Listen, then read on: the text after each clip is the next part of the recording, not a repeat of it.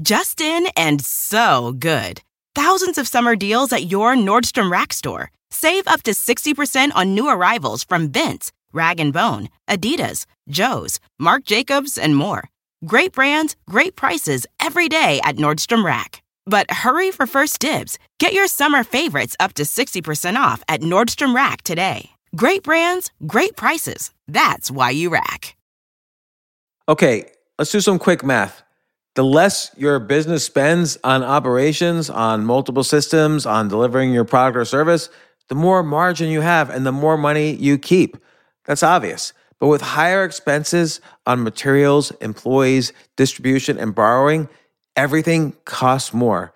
To reduce costs and headaches, smart businesses are graduating to NetSuite by Oracle.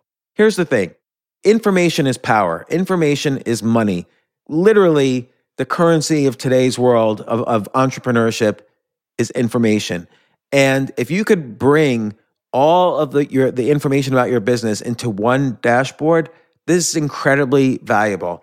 NetSuite is the #1 cloud financial system, bringing accounting, financial management, inventory, HR into one platform and one source of the truth about your business. With NetSuite, you reduce IT costs because NetSuite lives in the cloud with no hardware required, access from anywhere. You cut the cost of maintaining multiple systems because you've got one unified business management suite. And you're improving efficiency by bringing all of your major business processes into one platform, slashing manual tasks and errors. This is so valuable. You just hit a button and you can see all the information about your business instead of having to call 5 different departments and get all these emails and put it all together and make sense of it. Over 37,000 companies have already made the move. So do the math. See how you'll profit with NetSuite.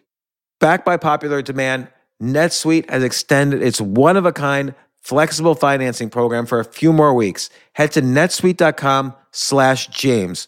netsuite.com/James. netsuite.com/James.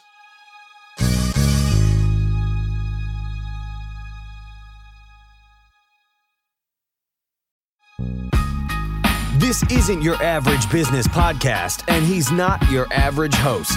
This is the James Altucher Show. Today on the James Altucher Show. So many things covered in today's podcast. One is I look at the weird sort of writing lessons I get from Jeffrey Epstein's first boss, Donald Barr, who is Attorney General William Barr's father.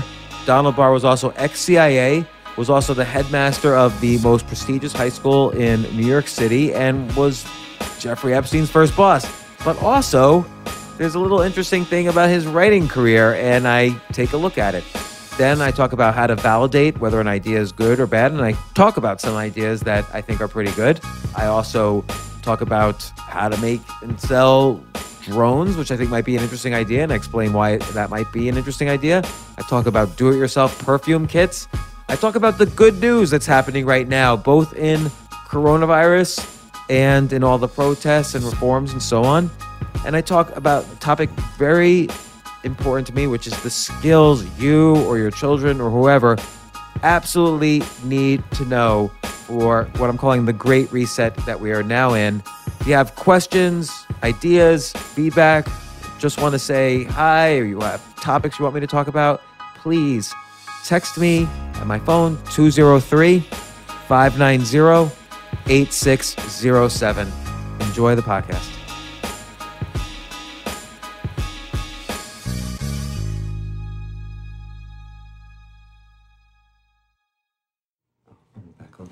Hey, Instagram Live, we're connected. So, it's been a couple of days. We took a couple of days off because you know what? When I first started doing these in March, every day there was important news. And the news I felt needed to be not quite interpreted, but explained. Not that I was an expert, but I was talking to lots of experts. And I felt that the news was hard to understand in context. Like the context was, thank you very much, honey. The context was different media outlets had different agendas. Politicians had agendas. Scientists had agendas. Everybody had their own agenda about coronavirus. So the New York Times or some place was saying there's going to be 140 million deaths around the world. And Imperial College was saying there's going to be 10 million deaths in the U.S. And here we are, 4 or 5 months later, there's 133,000 deaths, which is horrible. You always have to say, I feel like constantly you have to say, which is horrible. Every death is horrible. And I was speaking to someone yesterday who had coronavirus, and he said, you do not want to get this virus. It was the worst experience I ever had. Fine, but there wasn't 10 million deaths. Does that mean I am undervaluing the importance of this illness? Of course not. I'm valuing it correctly. Is that it's extremely important that people take precautions and do whatever they can to not get it. But 133,000 deaths out of 320 million people in the U.S. is not going to make me change every aspect of my life. Unfortunately, the law has stayed, like we were in New York City, which was the epicenter of the virus. We figured, let's get out of New York City and move to near Miami. Now Miami is the epicenter of the virus. I was going to do a stand-up comedy show tonight at the Hard Rock Cafe, canceled because of the virus. And at Stand Up New York, there's an outdoor comedy show tonight in New York City. But that's why I'm just going to get straight to the BS headline of the day, and then I'm going to answer some questions and talk about some business ideas and so on. The BS headline of the day, of course, comes from my favorite news site, CNN.com. And the top headline is, one expert says this is now the U.S. epicenter. And I'll explain why that is the BS headline of the day. So again, the headline is, one expert says this is now the U.S. epicenter. It used to be headlines would just say, Florida is. Yeah, Miami is, Miami is the epicenter according to Dr. So-and-so. Now it's like this clickbait, like, oh, I better click to see if what city is the epicenter and what expert says it. Like, it's just clickbait. It's so obvious that there's only one agenda of all these media outlets. And I'm talking about Fox News. I'm talking about CNN. I'm talking about the New York Times. I don't know. Throw me a news outlet and it's the same thing. But it's why couldn't they just tell me in the headline? Why do I have to click? But anyway, Miami is the new epicenter, according to CNN. That's the headline of CNN. By the way, the entire front page of CNN, not a single thing, how there were 11 shootings yesterday in New York City that killed people. There was a 17-year-old, 2 20-year-olds died. Like, I don't understand why shootings are being underreported. And of course, the mayor of New York City said everybody needs to social distance unless you're going to a protest, because that message needs to be heard. By the way, that message is being heard. I mean, it comes up all the time now in politics between Joe Biden talks about it, Trump talks about it, all the potential VP candidates talk about Black Lives Matter. Joe Biden is going to select a vice presidential candidate who may end up being president of the United States on the basis of their stance on, reforms in Black Lives Matter. So it's not like people have forgotten this, but there's good news. There is a lot of good news. For one thing, daily new deaths in the United States continue to trend down. Even as cases are going up, daily new deaths continue to trend down. That is extremely good news. We're not in a second wave.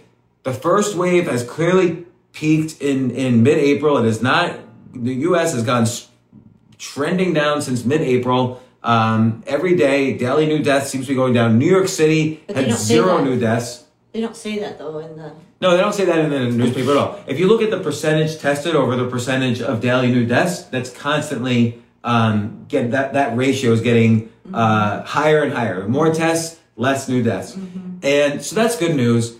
Will there be a second wave? We don't know. I do think all the hope, a lot of people are saying, well, we need to wait for a vaccine before we can fully reopen the economy. That is bullshit. Good luck having a vaccine. I don't believe anybody who says we're going to have a vaccine by such and such a date. If we get a vaccine, power to you. But they don't have a vaccine. The COVID-19 is a genetically similar to another coronavirus that we all are fond of called the common cold, which we all know about. And they've been working for 50 years on a vaccine for the common cold. They have not come up with one. Why have they not come up with one? Because there's not really any immunity. Like if you get the common cold, maybe you're immune for a month, best case 2 months. Maybe with COVID-19, you're immune for 3 months. Nobody really knows. There's a lot of uncertainty. So the fact that they're betting everything on a vaccine when we don't even know what immunity means, we don't know what herd immunity means. Like everyone talks about, herd immunity. We don't know even about immunity, let alone herd immunity. Like everyone's saying, the protests didn't cause more of a virus spike because in New York City or Minneapolis or wherever, there was already herd immunity. We don't know. We have no clue. There are so many things about this virus we don't know. And that's the good news. Because the good news is that the virus is just having its own path and its daily new deaths are declining, which might mean the virus is no longer as infectious. It might mean the virus has mutated so it doesn't kill as many people. Don't forget, survival of the fittest happens in every part of biology in the universe.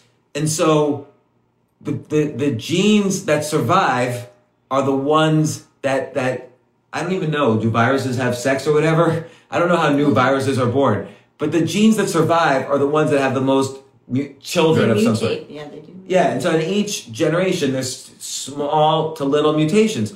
And the viruses that survive are the ones that live the longest. Well, how does a virus live longer? It lives longer if it doesn't kill you. Once it kills you, the virus itself dies. It's hard to get the virus from someone who's buried in the ground. So the viruses tend to mutate until they're not as lethal as they once were. That applies for everything from Spanish flu to SARS to MERS to whatever. Ebola, you can get it from a person that's... Right, but Ebola is not very infectious. So right. Ebola, a virus survives longer by mutating to be more infectious and to live longer. But Ebola never got to that. Ebola is always kind of quickly identified. Yeah. It has a 50% fatality rate. So that right away prevents it from infecting too many people. Mm-hmm. And they isolate, and it's recognizable instantly, and they isolate right away. If Ebola spread, that would be horrible. Yeah. But it doesn't. So the good news is daily new deaths continue to go lower. Ignore the headlines. I bet you if the days you spend not reading the news are much happier. I've been reading the news much less. Have you been reading the news much less? Less. I'm much happier. Much happier. And then let's look at Black Lives Matter. So Black Lives Matter, very important issue. Reforms are being proposed. There are less protests right now. If you search for Black Lives Matter and protests, there's not that many headlines. This city's having a protest. They're all peaceful protests. If you search for Black Lives Matter and riots, there's almost no news, which is a good thing. And I do think in every city they are considering reforms. Like, should we, move from lethal weapons to non-lethal weapons? Mm-hmm. Should police not, have different operating procedures for how they approach and profile potential arrests, which they clearly profile on whatever terms they're used to doing. So, and they're defunding the police. Everyone throws that phrase around. Nobody is getting rid of the police. Defunding just means maybe we have more experts for domestic violence. You don't have the same people who investigate murders deal with the homeless. Don't have the same people who deal with burglary suspects or drug dealers deal with domestic violence. So defunding involves maybe more specialization, which involves less weapons, less... more education. Yeah, more education. So who knows? There's other reforms that I would be in favor of, like get rid of all blue-collar licensing, but we've talked about this before. I'm actually having discussions with people who are seriously involved in these issues throughout the government about these types of reforms. Not that I'm qualified, but I like to give an opinion whenever possible. And so I think the news is good, but I think we have to be, like back in March, if the economy had reopened in April, we would have gone back to a new normal. Now that's not happening. There is no new normal. For a while, I was calling it the new abnormal. There's not even going to be a new abnormal. First off, what was so great about your normal beforehand? Like, oh, you were working for a job, and at the first possible chance, 1 out of 3 workers were laid off from their jobs. That doesn't feel like a good normal to me. No. I think we're moving to what I'm calling the Great Reset. And that means the economy is getting reset. Your job skills are going to have to get reset. Education is going to get reset. Travel is going to get reset. The nature of work is going to get reset. Cities, the way we live in first-tier cities to get opportunities like New York City, LA, San Francisco, Chicago, that's going to get reset. Our lifestyle. Lifestyle's going to get reset. I am never going to shake anyone's hand ever again. I don't want to. I'm going to rarely look people in the eye ever again. I'll look you in the eye sometimes. I think the bro hug, I'm never going to do that again. I'm sick of the bro hug. I'm sick of like kissing women on 2 cheeks or 1 cheek and figuring that I don't even know you. I have to figure out like 1 cheek or 2 cheeks based on your accent. Like, give me a break. I don't want to do it. And so there is going to be a new normal. Also, education. Yeah. We're seeing, Harvard, remote, MIT, you could choose remote, NYU, you could choose remote, Columbia, you could choose remote. Why are you spending $70,000 a year for remote? So, and Google today just announced that they're going to give Google certificate programs. They're going to give certificates if you pass these courses that they're setting up at Coursera for data analysis, programming, IT security, all sorts of things. So companies, and this is what Scott Galloway and I spoke about on my podcast a few months ago. Companies are going to team up with corporations. Corporations are going to tell us, because my kids used to say to me, I've always been against college, and my kids used to say to me, but Dad, we got to go to college to get a job. Well, now that's over. That period is gone. And so now kids have other reasons to go to colleges, but not good reasons to go to colleges. And they're still trying to say, oh, I need college to get a job. But no, companies like Google are going to tell us what you need what skills you need to get a job with them. And then they're going to set up the education for those skills. So 2 types of skills that you're going to need in the Great Reset. You're going to need hard skills and soft skills. So hard skills are everything from, let's call it, the top of that is computer programming and cybersecurity and AI. But that all the way ranges down to setting up a blog or creating a Shopify store. I told my daughter, set me up a Shopify store and I'll pay you a little bit of money. And once you learn how to do a Shopify store, I bet you everybody is going to want a Shopify store because everything is moving to e-commerce. Mm-hmm. So I'll answer some questions. You want to answer some questions? Yeah, sure. I would love to. I have to speak up too. You got to speak up. I have to speak up. Okay, so here's a basic question, but I figure I'll start off with a basic question. Do I need an accountant before I own a business? Good question. So I'm all the time, and she knows this, I think I drive you crazy actually. Like every day I have a different business idea. But we have 2 different, I think, ideas about that. What do you mean? About a CPA. Okay. Oh, well, I want to hear, you tell me your idea. Well, I think you definitely need to have a CPA when you start a business. Just that way you're just on course and you don't have to worry about it because that's the professional, then you can focus on the things that you want to focus on. Well, okay, let me ask you this. What do you need a CPA for? To run the numbers and to make sure all the filings are done and to make sure that you're in compliance and to manage all of that paperwork because I'm not good at that. So I don't disagree, which, by the way, I take that back because I hate that phrase, I don't disagree. Everyone says I don't disagree as a passive way of saying I sort of agree, but not quite, because it's a double negative. So when you say I don't disagree, you're really saying I agree, but I don't quite agree. I just don't disagree. Yeah. So, and I always hate the passivity of people who say, oh, I don't disagree, but.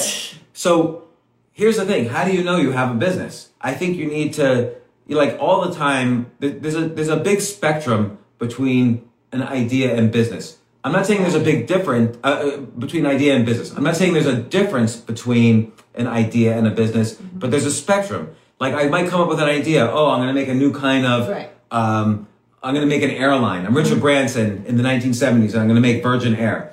So does he need an accountant when he comes up with that idea? No. No, it's timing. So you have to, first, when you have an idea, you have to validate the idea.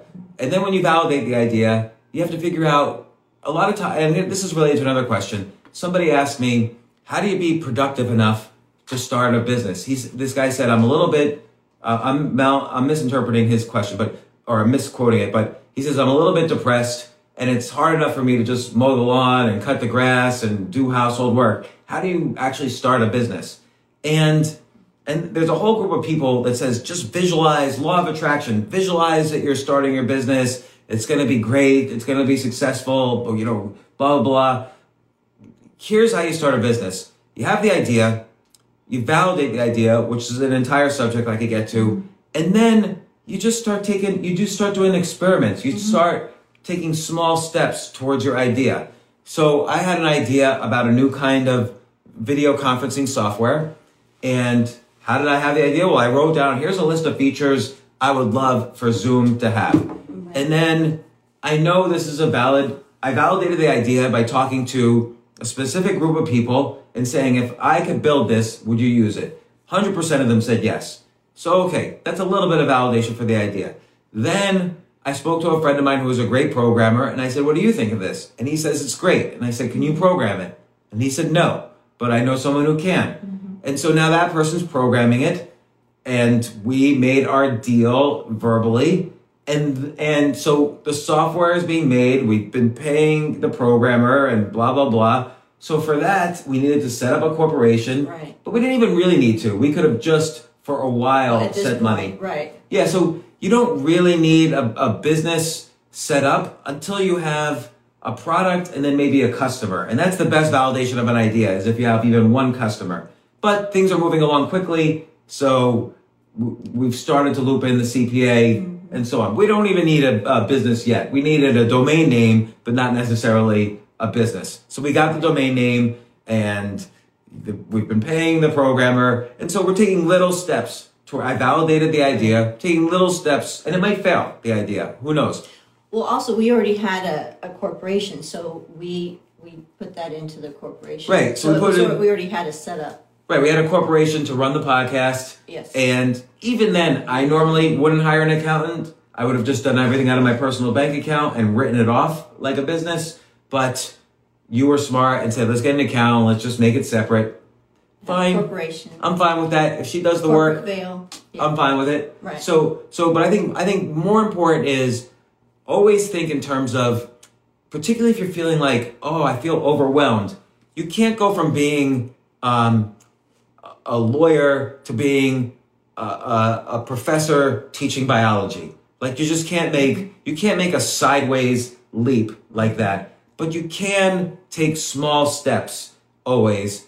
And along the way, one of those small steps is setting up the business formally, taking in money, doing taxes, making corporate filings, and so on. But that's, for most ideas, it's much later. For instance, let's say, so this is a very interesting thing. So this is how you should do business in what I'm calling the Great Reset. First off, lesson number one, or rule number one, find out what's trending. So there's various places where you can see what's trending. What's trending on Kickstarter? What's trending in terms of products being sold on Shopify? What's trending on Pinterest? Because Pinterest has now added e-commerce.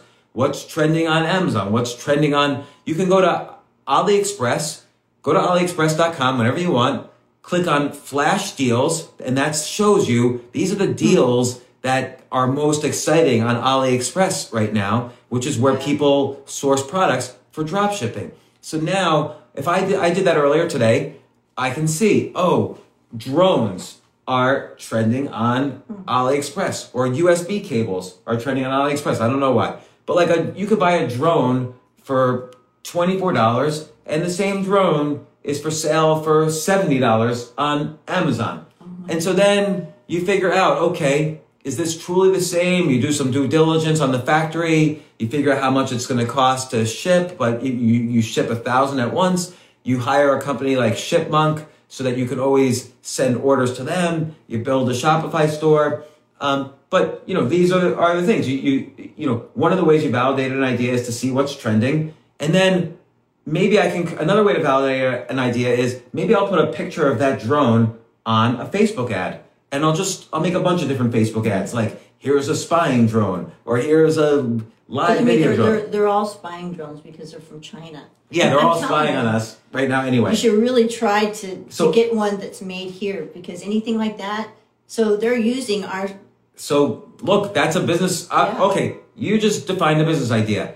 Call it madeinamerica.com and do the same thing as AliExpress, but with all the factories in America. Right. You're going to have 3 products on there because nothing is made in America. Everything is made in China. But hey, it's a start. Or even a business that can actually take your drone to make sure that those things are taken out of the drone. Yeah, maybe. That could be like, take the spy out of your drone. Take the spy out of spying. You're left with yin. The yin and the yang. But validate an idea, and then buy it cheap on one of these AliExpress or Alibaba, or you go direct to the manufacturer. You maybe figure out how to brand it on your own. You make a deal with a company like Shipmonk, which does warehousing and drop shipping for you, and then. What I was saying is you can validate an idea by putting a Facebook ad with a picture of the drone and some of the features. If there's a 3% click-through rate, you have a home run idea. Just put a $20 budget behind that ad, by the way. You don't have a website yet? Doesn't matter. You're only measuring if 3% of the 1,000 people who click, if 3% click through, that's enough to validate that, okay, this is truly a good idea. Not only did I see it trending on AliExpress, and not only did I see it trending on Google searches, but I also put up an ad. There was, less than a 1% click-through rate means it's a bad idea. More than a 2% click-through rate means it's a good idea. And you determine, 3%, good idea. Now you buy it cheap at AliExpress. Let's say you've worked out the math so that this makes money. You make a deal with Shipmonk, and then you start advertising it. How do you advertise it? You can advertise it on podcasts, on Instagram. Here's how I would do it. I would probably right now, there is an enormous opportunity with advertising. I would call up TikTok influencers and offer them dirt cheap prices to do a TikTok video with the drone, for instance, because TikTok influencers are scared to death right now that TikTok is about to be banned. So their advertising prices are my guess is they're about 50 to 80% down to get someone with 10, 20 million followers in the US to play with your drone in a TikTok video. And then for them to say, hey, you can buy the drone at this website. Here's another one. Right now, do-it-yourself perfumes it's a Google search that has been trending higher over the past few months. I guess because people want to still smell nice in lockdown, but they haven't been able to go to stores to buy perfumes and really try it out. So people have been buying perfume kits. And perfumes are made out of like 4 or 5 different ingredients put together. Get those ingredients cheap, again, from Alibaba or AliExpress, or even in the US if you can. Make a Shopify store. This is trending, so you could validate the idea further, but it's not that expensive to just sell do-it-yourself perfume kits. And you set up a Shopify store for a few $100s. You could advertise. This is a great one with TikTok influencers again. All these girls who got 20 million followers, get them to use, I made this perfume using my, the choose yourself, do-it-yourself perfume. Choose Yourself Perfumes. I bought my do-it-yourself perfume kit from Choose Yourself Perfumes. If you go to chooseyourselfperfumes.shopify.com, boom, you can buy it. That's where I bought it. You could get someone with, here's the pricing. I bet you can get someone for $600 who has 20 million followers on TikTok to use a perfume that they make from the do-it-yourself perfume kit that they bought at your very own site. We know that's a trending. How do you contact them? There are agencies that, if you search for how do I get in touch with TikTok influencers, there are agencies that will connect you with TikTok influencers. So they'll say, oh, it costs $1,000. And you'll say, I'd like to pay $800. They'll say, no problem. They'll offer $800 and they'll keep $200 for themselves. And you'll say, I want to do it with 20 influencers. So I'll spend 16, first I'll test it out, do it with 2 or 3. Right. Do I get more than $800 worth of profit out of that? And then once I get more than $800 worth of profit, hit the accelerator as fast as I can before Trump makes a decision on whether or not he's going to ban TikTok, and boom, off to the races. Which is China, basically. Yeah. So TikTok is probably going to, or who knows, may or may not get banned. And so that's basically making business. Everybody should be doing this right now. You should be looking for what trending products there are. You should validate the idea. You should figure out how to source all the materials. You should figure out how to do drop shipping with a company like Shipmonk, and then create content, create YouTube videos, hire influencers, create blog posts. Oh, like for instance, you know what's been trending, a huge trending thing is, we're all trying to be healthier and we're all trying to be safer and we all want to avoid coronavirus. So intermittent fasting has been trending because a lot of the medicines that they're testing that seem to be related to antiviral, anti-coronavirus seem to be also the sorts of things that prevent diabetes. So there's a lot of evidence in mice that if you do intermittent fasting on mice, they don't get diabetes. They avoid diabetes versus a control group. So here's another business idea. Create content about, do blog posts, do YouTube videos, do TikTok videos, create content about intermittent fasting, write a book, do the technique that I described before. Go to ssrn.com or jstor.com, find 10 scientific papers about the research, the benefits, whatever, of intermittent fasting, the types of intermittent fasting. There's many types of intermittent fasting. So what intermittent fasting means is you don't eat 3 meals a day, 7 days a week. So the idea is that our ancestors back in caveman days, they didn't wake up and say, oh, I'd love to have pancakes for breakfast and a turkey sandwich for lunch and steak for dinner. They didn't say that. They could only eat when they caught food. So some days they would fast because they didn't have any food, and some days they would eat a big dinner, and some days they would eat a big breakfast. And it was usually, the breakfast was fruits and vegetables because they didn't really know how to make bread. There was no wheat until about 10,000 BC. We weren't harvesting wheat. So intermittent fasting, and there's several different kinds. There's you only eat at night. There's you only eat in the morning. There's every other day you intermittent fast. There's something called the 5-2 model where you eat a regular meal one day and then the next day you only eat 500 calories, and then the next 2 days you eat regular meals, and then the next day you eat only 500 calories. So 2 days of the week you eat 500 calories, the other days you eat normal. So there's all this content you can create. And then here's a business idea. We're just riffing, right? So it might be a bad idea. Get an app for the Fitbit. Does the Fitbit have apps? I don't even know. You can install an app on the Fitbit, or at least on the Apple Watch. I mean, I think you can put an app on your phone. All right, so connects to it. All right, let's put an app on the phone. And so the phone, let's rotate through all the different types of intermittent fasting diets, but randomly, so you don't know, because again, cavemen didn't really know. So to best simulate or emulate what our ancestors did, you have to spontaneously do different types of intermittent fasting. And so your phone app or your Apple Watch could tell you, this is the type of intermittent fast we're going to do today. So now you should eat, these vegetables. You eat broccoli and spinach for breakfast, and then at night you're just going to eat grilled chicken, and that's it. Right. And then the next day, it'd be great though if it could cook it for you too.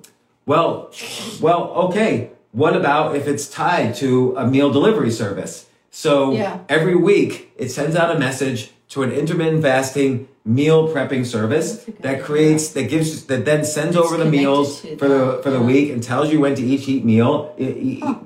So there's all sorts of business models. But if you Google trends, intermittent fasting, it's a trend that has gone up over the past year. Right. And it's various things relating to intermittent fasting have certainly gone up in the past 20 years. Our bed almost does that, our new mattress. Yeah, because it moderates hot, cold. Yeah. So it's the 8 mattress, sponsored by this Instagram Live, sponsored by 8 mattresses. No, it's not, but I wish it was. We're trying to contact 8 mattresses because we love their mattress. Yeah. But so again, the Great Reset is all about being creative on what are good business ideas, being creative on how to execute them, being creative on how to grow them, and how to eventually make more profits and make more deals. And we'll go over constantly, nonstop business models. Because it's all timing with all of that, with your lawyers, your CPA. I mean, when you have a viable, business, and you're starting to make money, you do want to bring these people in because then they will save you money. Yeah. So I think once you have all of these things I'm saying. And you'll have the structure because you really want to have a really strong foundation, I think. If you have a good idea and it's going to work, you want to build that foundation so that it can grow. That's my thought. Yeah. Whereas me, I get a letter from the IRS every other year and then I finally call my accountant and he's like, James, I love you, but why do you keep doing this? He loves me. So he loves you because he's like, oh my God. He's like, Robin, this is great. Promise me that whatever James makes, you just set aside some for taxes and then we don't have to work out a new deal every year with the IRS. Please, love James. Can't stand the way he does this. So don't always listen to me. Get it at a CPA before I say you should. But your talent is in the clouds and creating, and you don't need to deal with all of that stuff. Yeah, I'm always more interested in the ideas. Like right now, I wrote a long time ago, ideas are the currency of the 21st century. But it wasn't really true. It was partly true, but now in the Great Reset, it is 100% true. You need 2 skills. Some are technical, the hard skills. If you don't have that, that's okay. You could have soft skills. I didn't describe what soft skills are. Soft skills are storytelling skills. They're how to describe something, how to tell a story, how to do marketing, how to do persuasion, how to do influence, how do you do sales, how do you do negotiation. These soft skills are how do you do copywriting? They're so important. They're incredibly important. The ability to take a product, and look, there's proof on this. So they did an experiment. I've described it before on one of these, but they bought a bunch of knives in China and they threw them up on eBay and sold them. eBay's an auction environment. They sold these knives on eBay. Then they took the same knives, they bought the same knives again, and they put them on eBay, but with a story. Like these knives come from, the palace or blah, blah, blah. And were probably used for these purposes. And, so true. And they sold the knives, I don't know the exact number, they sold for 300% higher price because there's a story. So I do that too, like in auctions. I won't buy anything unless there's like the story. Yeah. Like who owns it or, I don't know. I like to know where it came from. You should be like an auction advisor. You have done the most amazing, I've seen you do online, you should do a newsletter about online auctions because every now and then you see the right story at the right time and it's not being bid on and you bid and win sometimes and it's just incredible the value you get in these online auctions.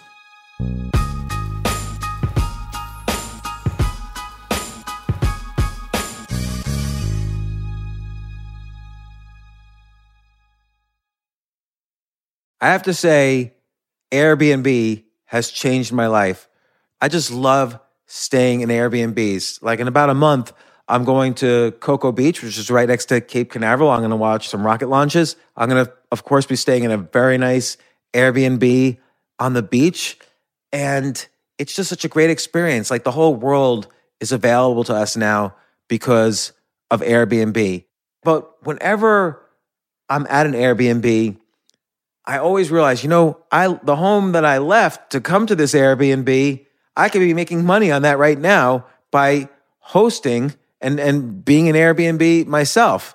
So, and I've known people, I had a friend who basically, made a living from turning his home into an Airbnb. So if you have a home, but you're not always at home, you do have an Airbnb there. And it can easily fit into your lifestyle, and it's a great way to earn some money. Your home might be worth more than you think. Find out how much at airbnb.com/host.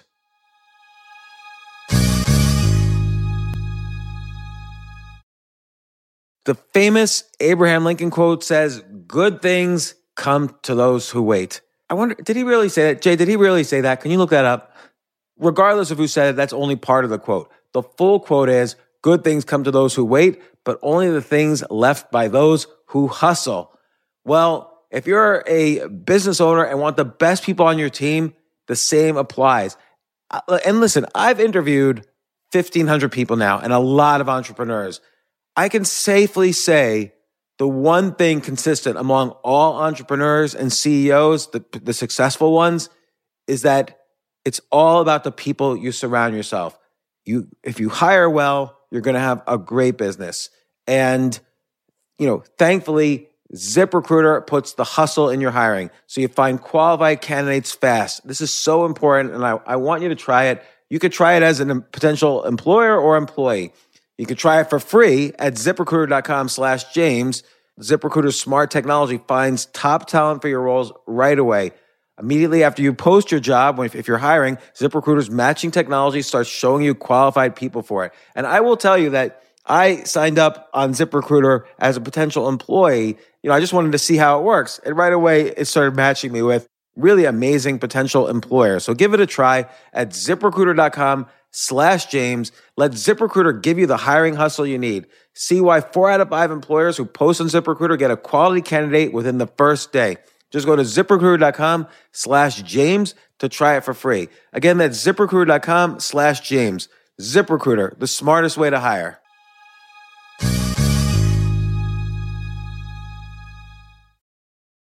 One, 2, 3, 4. Those are numbers. But you already knew that. If you want to know what number you're going to pay each month for your car, use Kelley Blue Book My Wallet on AutoTrader. They're really good at numbers. AutoTrader. By the way, have you guys been following Ghislaine Maxwell, Jeffrey Epstein's girlfriend? I hate to get into total conspiracy theory stuff, but I've just been fascinated by the latest. I haven't heard. So I don't even know what's going on with her. That's the thing. You're asking. Okay. She has no mugshot, right? We don't. Right. We don't know if she's in jail or not. Like, she's not in the news. Jeffrey Epstein was in the news every day until he was killed or committed suicide. Isn't her father in the news business or the? Her father was in the news business until he went broke, and then he killed himself in 1991. But here's an interesting thing, and I haven't seen this in any newspaper, but I only kind of dug this by going down a Wikipedia rabbit hole. But Jeffrey Epstein, when he was 21 years old, used to work he was a teacher at the most prestigious high school in New York City, the Dalton School. And I think he was a college dropout, I'm not sure. But he was totally unqualified to teach at the Dalton School. He had soft skills. Maybe, yes. He definitely had soft skills. That's for sure. But so he was a teacher at the most prestigious school in New York's private school in New York City, Dalton. Dalton, by the way, here's an odd thing. Dalton, for many years, for decades, had the best high school chess team in the country. Like kids would go to Dalton and they would become like U.S. chess champions later. Yeah, but then the chess instructor, he was implicated in child molestation. He was like a pedophile, and he was fired. So I don't even know if that's related. How long was that?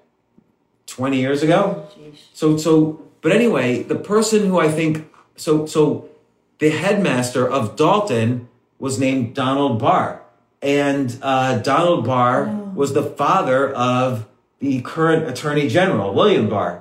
So that's a weird connection, right? So the person the headmaster of Dalton, who probably hired Jeffrey Epstein, was the father of the Attorney General. So unless there's like only 4 people on the planet. That's like a weird coincidence, right? Right. And so both Donald Barr and the current Attorney General, William Barr, were both in the CIA. So Donald Barr was one of the first people in the CIA, probably along with other people you personally know. So Donald Barr was one of the first members of the CIA right after World War II. William Barr was in the CIA in the 70s when the CIA took a much more aggressive stance on overthrowing countries. And I think his sister might be in the CIA, but I don't know for sure. But here's another weird thing about Donald Barr. If you go on Amazon and you search for Donald Barr and the science fiction novel Space Relations, Donald Barr wrote this weird science fiction novel called Space Relations. Look it up. And so That's so creepy. I cut out. You guys have to look this up because it's. Ugh. So I cut out a quote and sent it to a friend of mine who specializes in conspiracy theories. Victoria probably knows who he is. So anyway, so the book was called Space Relations, and it's by Donald Barr, and he wrote it while he was the headmaster of Dalton, while he was hiring Jeffrey Epstein. Here's a quote.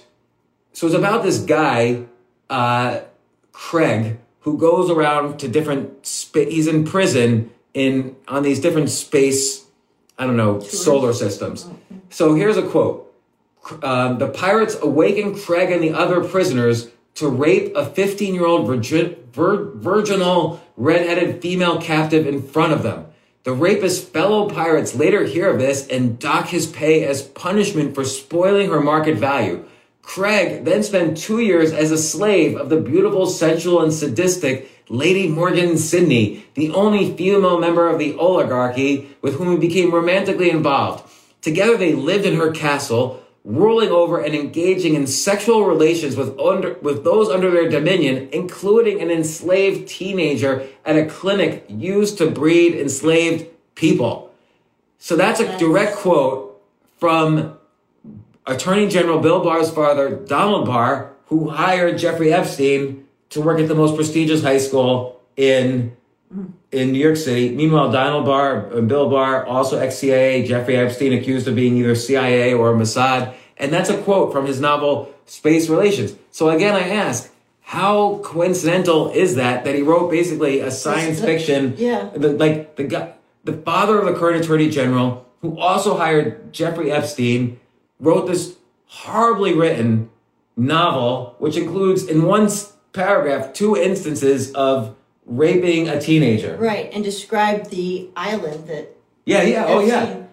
Essentially described an island. Yeah. Didn't even think about that. Described the island and the lifestyle that Epstein had. It's almost like... With that woman. It's almost like this is a guidebook for Jeffrey Epstein. Yeah, with Ghislaine Maxwell, who's kind of like this redheaded or whatever. The mistress or the... Yeah, and also, by the way, it is horribly written, okay? To say... To use the phrase 15-year-old virginal redheaded female, just to use that phrase, this is just a writing tip.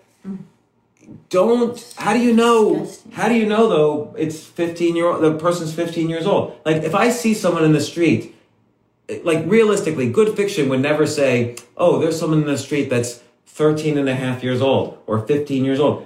Or there's a 6'3" person in the street. Like your mind does not measure things. Unless you're sick. Well, no, but your mind just in general doesn't measure. Like I might say that person's young enough to be my daughter, or that person. Your mind measures relative to other things. Like you don't even say redheaded. Oh, that person's hair is the color of the leaves turning in the fall. Right. Like you won't even necessarily, unless it's like a bright orange, you won't necessarily say redheaded.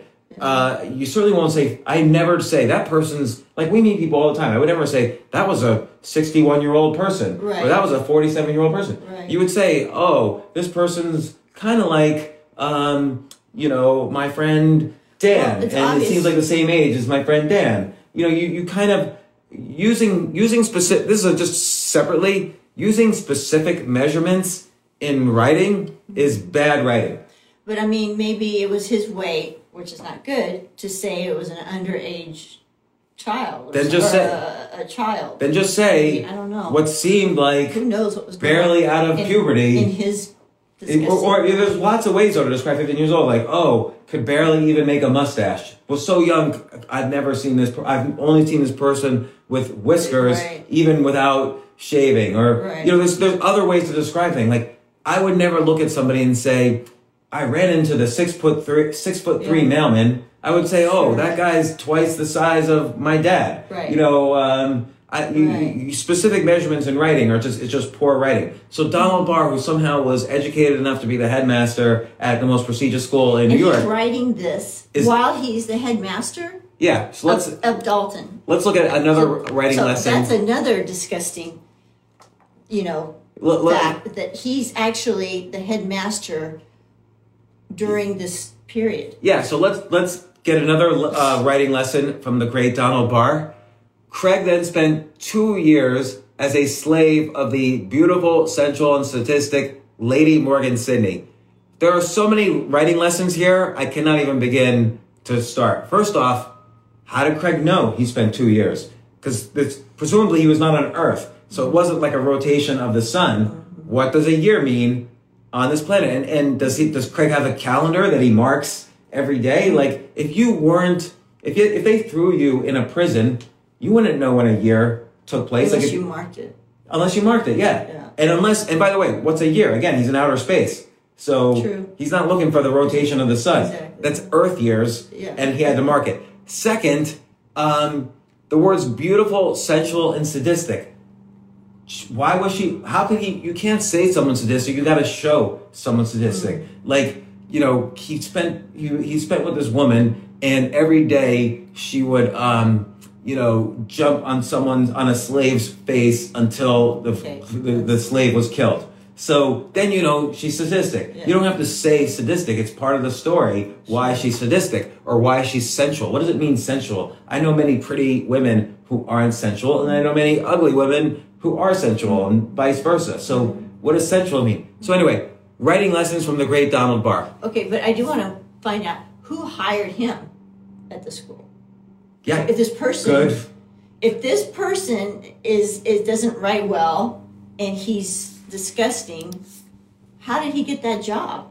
This is why you should be in the CIA. Like, you're already trying to get the spy chips out of drones. You're so on top of the Jeffrey Epstein case right now. Like, who hired Donald Barr? Like, there's some mastermind who's moving parts around like pawns. And why were the chess players so good?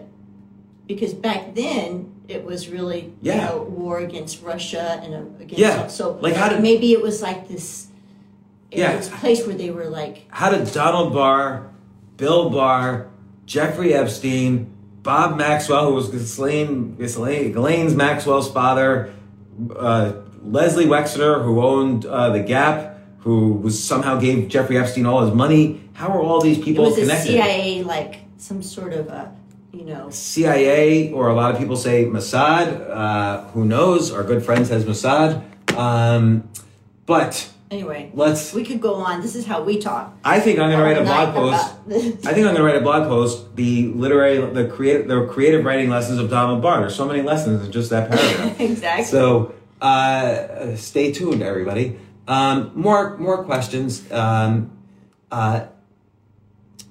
If schools don't open in the fall, is this the ideal time to use tech solutions to democratize and transform how we educate our children? So this is a good question. So we're not talking about colleges here. Like, LA has already announced that, or Gavin Newsom, the governor of California, has already announced that LA and San Francisco will be not opening up their schools. Mm-hmm. So like from kindergarten to 12th grade. So you have to ask first, how are people who have jobs going to go back to their jobs if they have to take care of a 4-year-old or 5-year-old or 8-year-old? Right. Like, I don't know. So there's going to be some business model there where Gavin Newsom actually is going to have to say, well, kids can't go to school, but we're going to have to send them to this social distancing facility. Maybe if stadiums don't open up or movie theaters don't open up, you'll be able. Right. But then why not just give them lessons? I don't know. Exactly. What are people going to do if they have to stay home? Are they going to have to hire babysitters? Like, I wish. I just don't know. So here's the thing. I catch myself getting angry when I hear this, because it's like, yes, this might be a solution for coronavirus, but we need a solution for men and women who are struggling. Like Gavin Newsom, he's like Nancy Pelosi's nephew. He's super rich. He doesn't understand the issues of, people who are, what if there's an 18-year-old girl or a 21-year-old girl, father's nowhere, and she's got 2 or 3 kids, and they need to go off to kindergarten so she can go to her job. What's she going to do? I mean, they're going to have to depend on grandparents. What if she can't? I don't know. They're going to have to up welfare, but California's in a huge deficit. Or maybe people, like going local, maybe you can offer something for your neighbors. Yeah, so I think I don't know. Maybe there's a business in organizing community groups to rotate taking care of kids. Right, like homeschooling type of thing. Or maybe also there's ways to educate these parents on how to work from home more, do more online things. Or an idea would be these teachers that are not working because schools are closed, they could actually maybe do something like that. But a lot of them are elderly, and part of the issue with the schools is that they don't want the kids to give the elderly teachers the virus. Yes. You know how many people in the United States who are under the age of 55 have died from COVID-19? So there's been 133,000 deaths in total. 9,000, so about 4%, 5%, 9,000 or less have died that have been under the age of 55. So the fatalities are mostly above the age of 55. So a fair amount of teachers might be over the age of 55. So I don't know. So maybe the younger teachers can do it. And the older teachers probably have Social Security, so maybe they could. Yeah, well, a lot of people are retiring early now and taking Social Security early. Yeah. So. And they should let them. Full benefits. And not have to wait until you're 62 or something. I don't know. We'll see. I'm talking to Andrew Yang next week, so I'm excited to ask him these sorts of questions about UBI. But the younger ones, though, the younger teachers can maybe offer something. Yeah, the younger ones. Now, and then there's another issue, which is, what's the real reason for school, for elementary school? I think it's mainly to teach them the socially. How to function in your society. Well, I think maybe even more than that. Not only how to function in society. Them to read and stuff, but it really is to teach them the rules of society in the country. I would go one step further and to teach them that most people they're going to deal with in life are pretty shitty people. Yeah. Because most kids are just animals. Kid goes to school, what happens? Everybody gets bullied. Everybody's either a bully, like a small percentage are bullies, and then everybody else gets bullied. Or if you throw 3 kids in a room, it's 2 versus 1. They start gossiping about the other one. And it's not fun being a kid going to school. And they should teach these kids at a younger age, put them all together and tell them, why do bullies bully? Let them know that these are people that are insecure.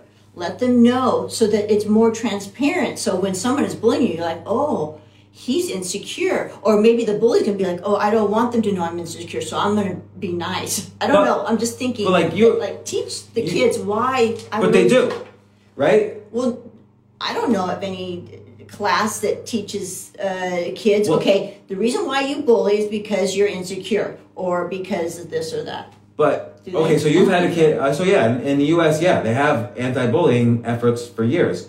Yes, they teach that. To stop it, right? But they're not actually teaching all the kids the reason why they're doing it. But, you've had a daughter who's been bullied. I've had a daughter who's been bullied. Yep. Girls are more insidious, I have to say. Mm. Guys bully by punching you in the face. When I was bullied, I'd go to school, I'd go to my locker, I would turn away, punch in the face, knock to the ground. Girls are more like... Oh, yeah.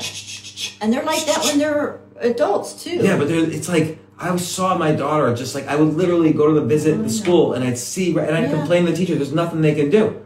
Right. People are, the only thing my daughter learned, I think, was that most people are shitty people and you can't trust them. But think about it another way. The other reason for school is babysitting, because parents have to go to work, which we just discussed. What do you actually learn in school? What do you need to learn in school? You need to learn basic math, right? You need to learn how to add and multiply and divide and subtract. And you need to know maybe basic statistics. Yeah. You said read, right? You need to know reading, yeah. But you know what? You're going to learn reading with or without school, to be honest. Right. Like, kids just learn how to read. Some learn faster than others. But, okay, you need to know basic reading. You need to know basic math, and that's it. You never need in life... I have never once needed a Pythagorean theorem in my life. I have never once needed to know, before I can make a decision, what is the sine of what is the cosine of that triangle? Like, I've never asked that question. I never needed to know what's the first derivative of my driving skills. I've never needed to. Right. I mean, we have calculators for that. I don't even need to know on my calculator. Right, but I mean, still, it does it all for you. Plus, even spelling, you don't really need that much because... Yeah, I don't spell anymore at all. Like, Google corrects everything. I write something, and then I go through it and do that right click. It doesn't teach you soft skills. Right. Okay. These are important. So learn basic math, which is multiplication, addition, subtraction, and some basic statistics, which are really basic. Learn basic economics. Yes. The value of anything is a function of supply and demand. Learn basic reading, and maybe if you want to go further, learn basic writing. Learn to problem solve. Learn, if you know basic math, you can learn critical thinking from problems, from Sudoku, from word problems, verbal math problems. And then you need to know persuasion, and you need to know how to tell a story. You need to tell why something is urgent. You need to be able to describe why something is useful, what's the proof that this is useful. You need to know how this is very easy to use, a good user interface. And also body language. That's the number one language I think you should learn. Because every human, doesn't matter what culture, they always have the same body language. That saved me so many times. What's a big body language tip? In China. When I didn't know Chinese then, but I would read the body language of the people that that were working for me, and I could figure out what they were saying. Like, what's a good body language technique? Well, let's see. I don't know. Like, if you're talking to somebody and like their feet are faced away from you, then that means they want to go. Right, and also there's the schmizing versus smiling. It's a fake smile if you're making a smile, but your eyes aren't wrinkled up, and it's a real smile if your eyes wrinkle up and your face. So you could judge, if you learn how to recognize that, you could judge how real or fake someone is, which I kind of need. I've mentioned this before, but I kind of want it on my Zoom, that the other person is doing a fake smile versus what's the percentage times this person's doing a fake smile versus a real smile. I think that's a useful Zoom feature. If someone can make that, please send it over. I'd love to use it. So, and plus, like, if someone's talking and they're like, "Yeah, I have five things," but they only hold up 2 fingers. Yeah. Your body doesn't lie.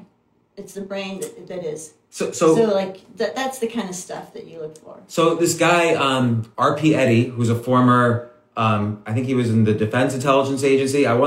He's written a book. He's been on my podcast, but by coincidence, I met him because we were sitting next to each other on a plane.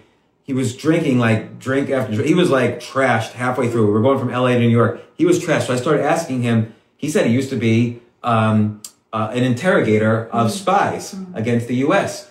And I said, well, tell me a good interrogation technique. And he said, put them on a chair that rolls around really easily, okay? And then ask them real easy questions. So see if they're rolling around during the easy questions. If they're not rolling around, you want to give them as many choices for movement as possible while you ask them the easy questions. Then you start asking them more difficult questions, and you'll see they actually start moving around more with the chair, but their behavior changes. Yeah. And so that was he said that's how you could tell they're lying. Yeah. And so that I thought that was a good body language. That is great. I'm going to put the kids on this chair. Yeah.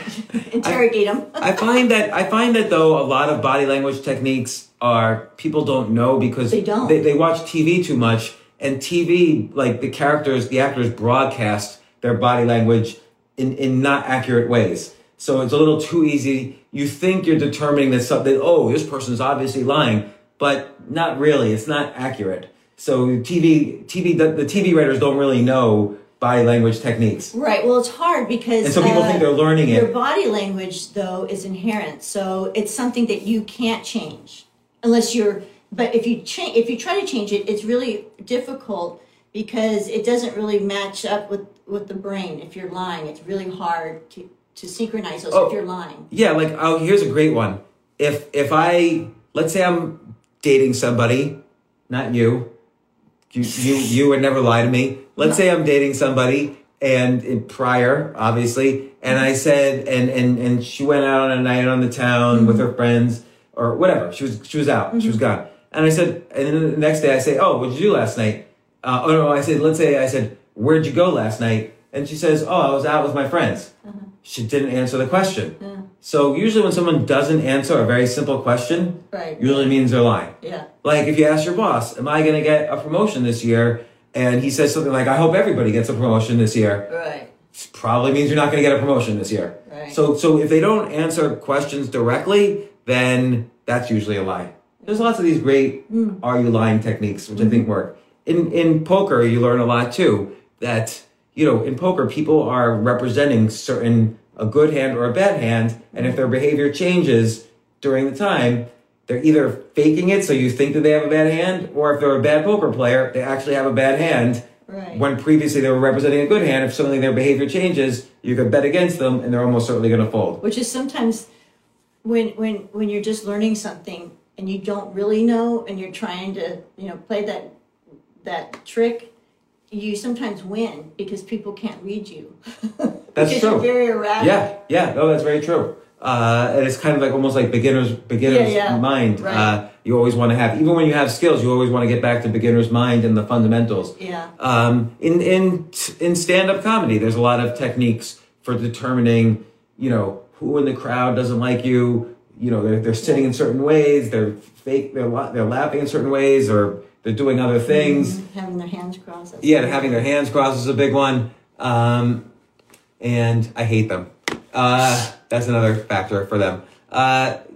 Let's another question. Okay, do I have a step-by-step guide for making newsletters? So I think a really great business model in so many different ways is to, if they're not laughing, that, as Victoria says, that's usually a good sign. Very good sign. But sometimes people don't laugh. They laugh I tend to laugh on the inside when I think someone's funny. I very rarely laugh out loud, but I still want to give positive energy to the comedian. Sure. But what's a step-by-step guide to building newsletters? We have 31. Yeah, we're going to cover that tomorrow because I only have 30 seconds left. Online newsletters is by far one of the best ways to make money in the Great Reset. I will do step-by-step how to create an online newsletter tomorrow, including copywriting, newsletters, where you can do a newsletter, how you can do it step by step. Catch this later on our IG feed and on the podcast. See you tomorrow, 2 p.m. Eastern Standard Time.